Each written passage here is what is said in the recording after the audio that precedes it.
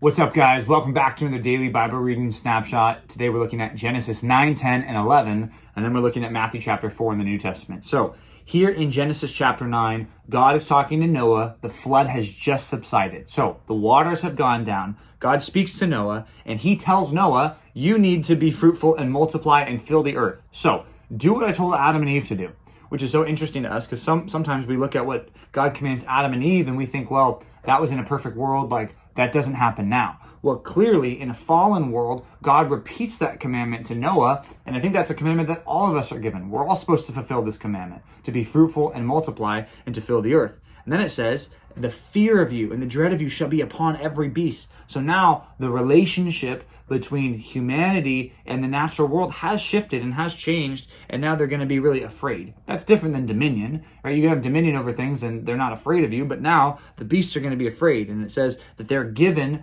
to be eaten now. So meat, the idea of eating meat is not an immoral thing because God says you can have it. It's free for you to take now.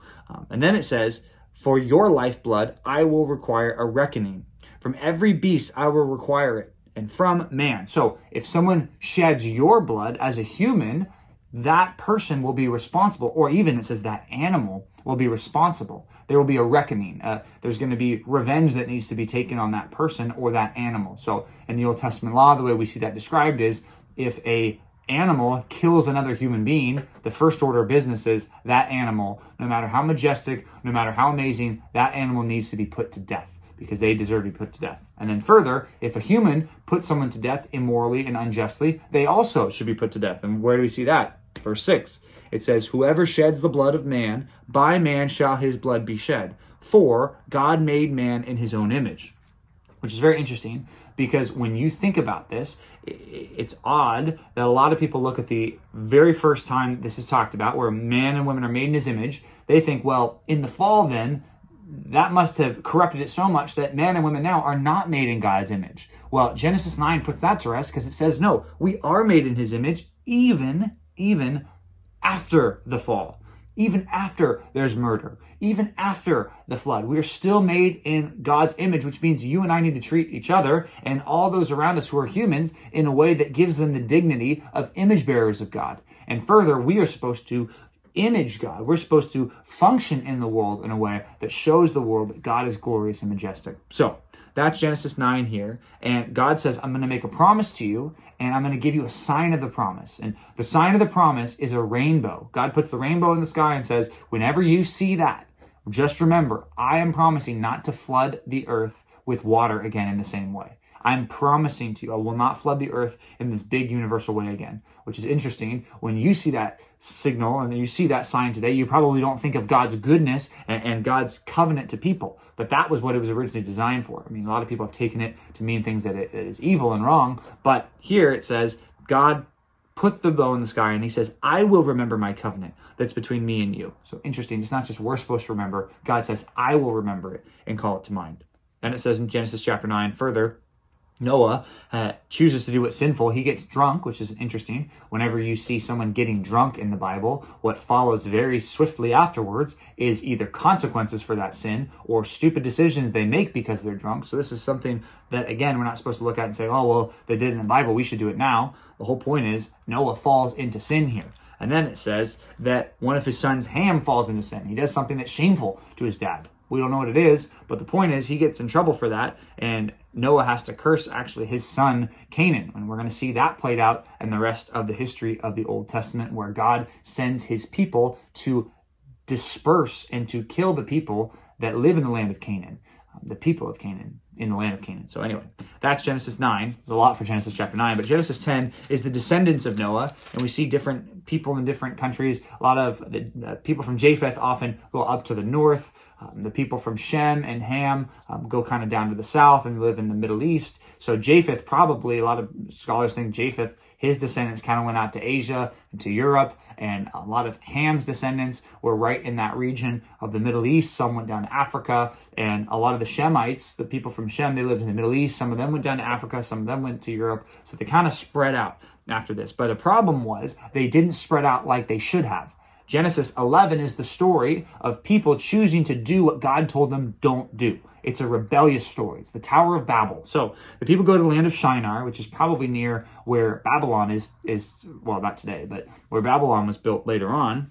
But it says that they said, we don't want to disperse ourselves over the face of the earth. Let us make a name for ourselves, which is a direct quote of what God said. You're supposed to disperse yourself, not stay in one place and make a name for yourself. You're supposed to disperse over the earth. They say, hey, let's get together because we don't want to disperse over the earth. It's very clear they're rebelling against God here. And God has to say, I'm going to destroy this tower and I'm going to destroy all this and I'm going to disperse them. And what does he do? He splits their languages. So this seems to be the first time people are speaking different languages. We have an allusion to that in the last chapter, but in Genesis 11 is where that really takes place. So one big thing that we need to take is we need to never choose to rebel against God. Never choose to do what is wrong, where God has said, this is what you ought to do. And we think, oh, well, if we disobey that, then we'll really be happy. Then we'll really get things going.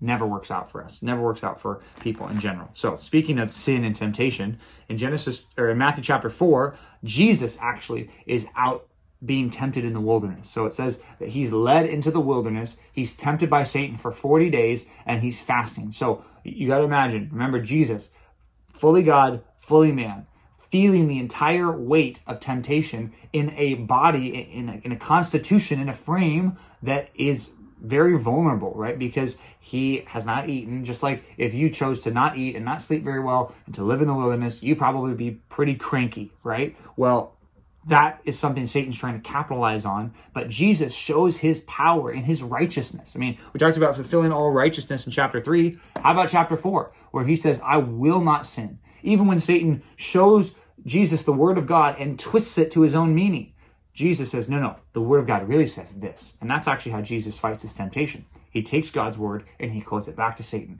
which is a helpful way for us to think, how should we fight temptation? Well, by taking God's word rightly and knowing what it says and fighting the temptation in our hearts, fighting the lies with the truth. So then it says, after this, Jesus began his ministry and he started in the place in the north near the tribes of Zebulun and Naphtali, which was to fulfill Isaiah chapter 9, where it says, in the land of deep darkness, there would be a great light that would shine. And what's the summary? What's the message that Jesus gives to these people?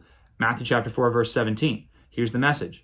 Repent, for the kingdom of heaven is at hand. Repent, turn from your sin. Right? The kingdom is coming. That's the same message we preach today. We need to repent. You guys need to repent. We tell people in our lives, you need to turn from your sin because the kingdom is coming. It's coming soon, and Jesus is that king. Then it says he calls some people, and some people turn from their sin.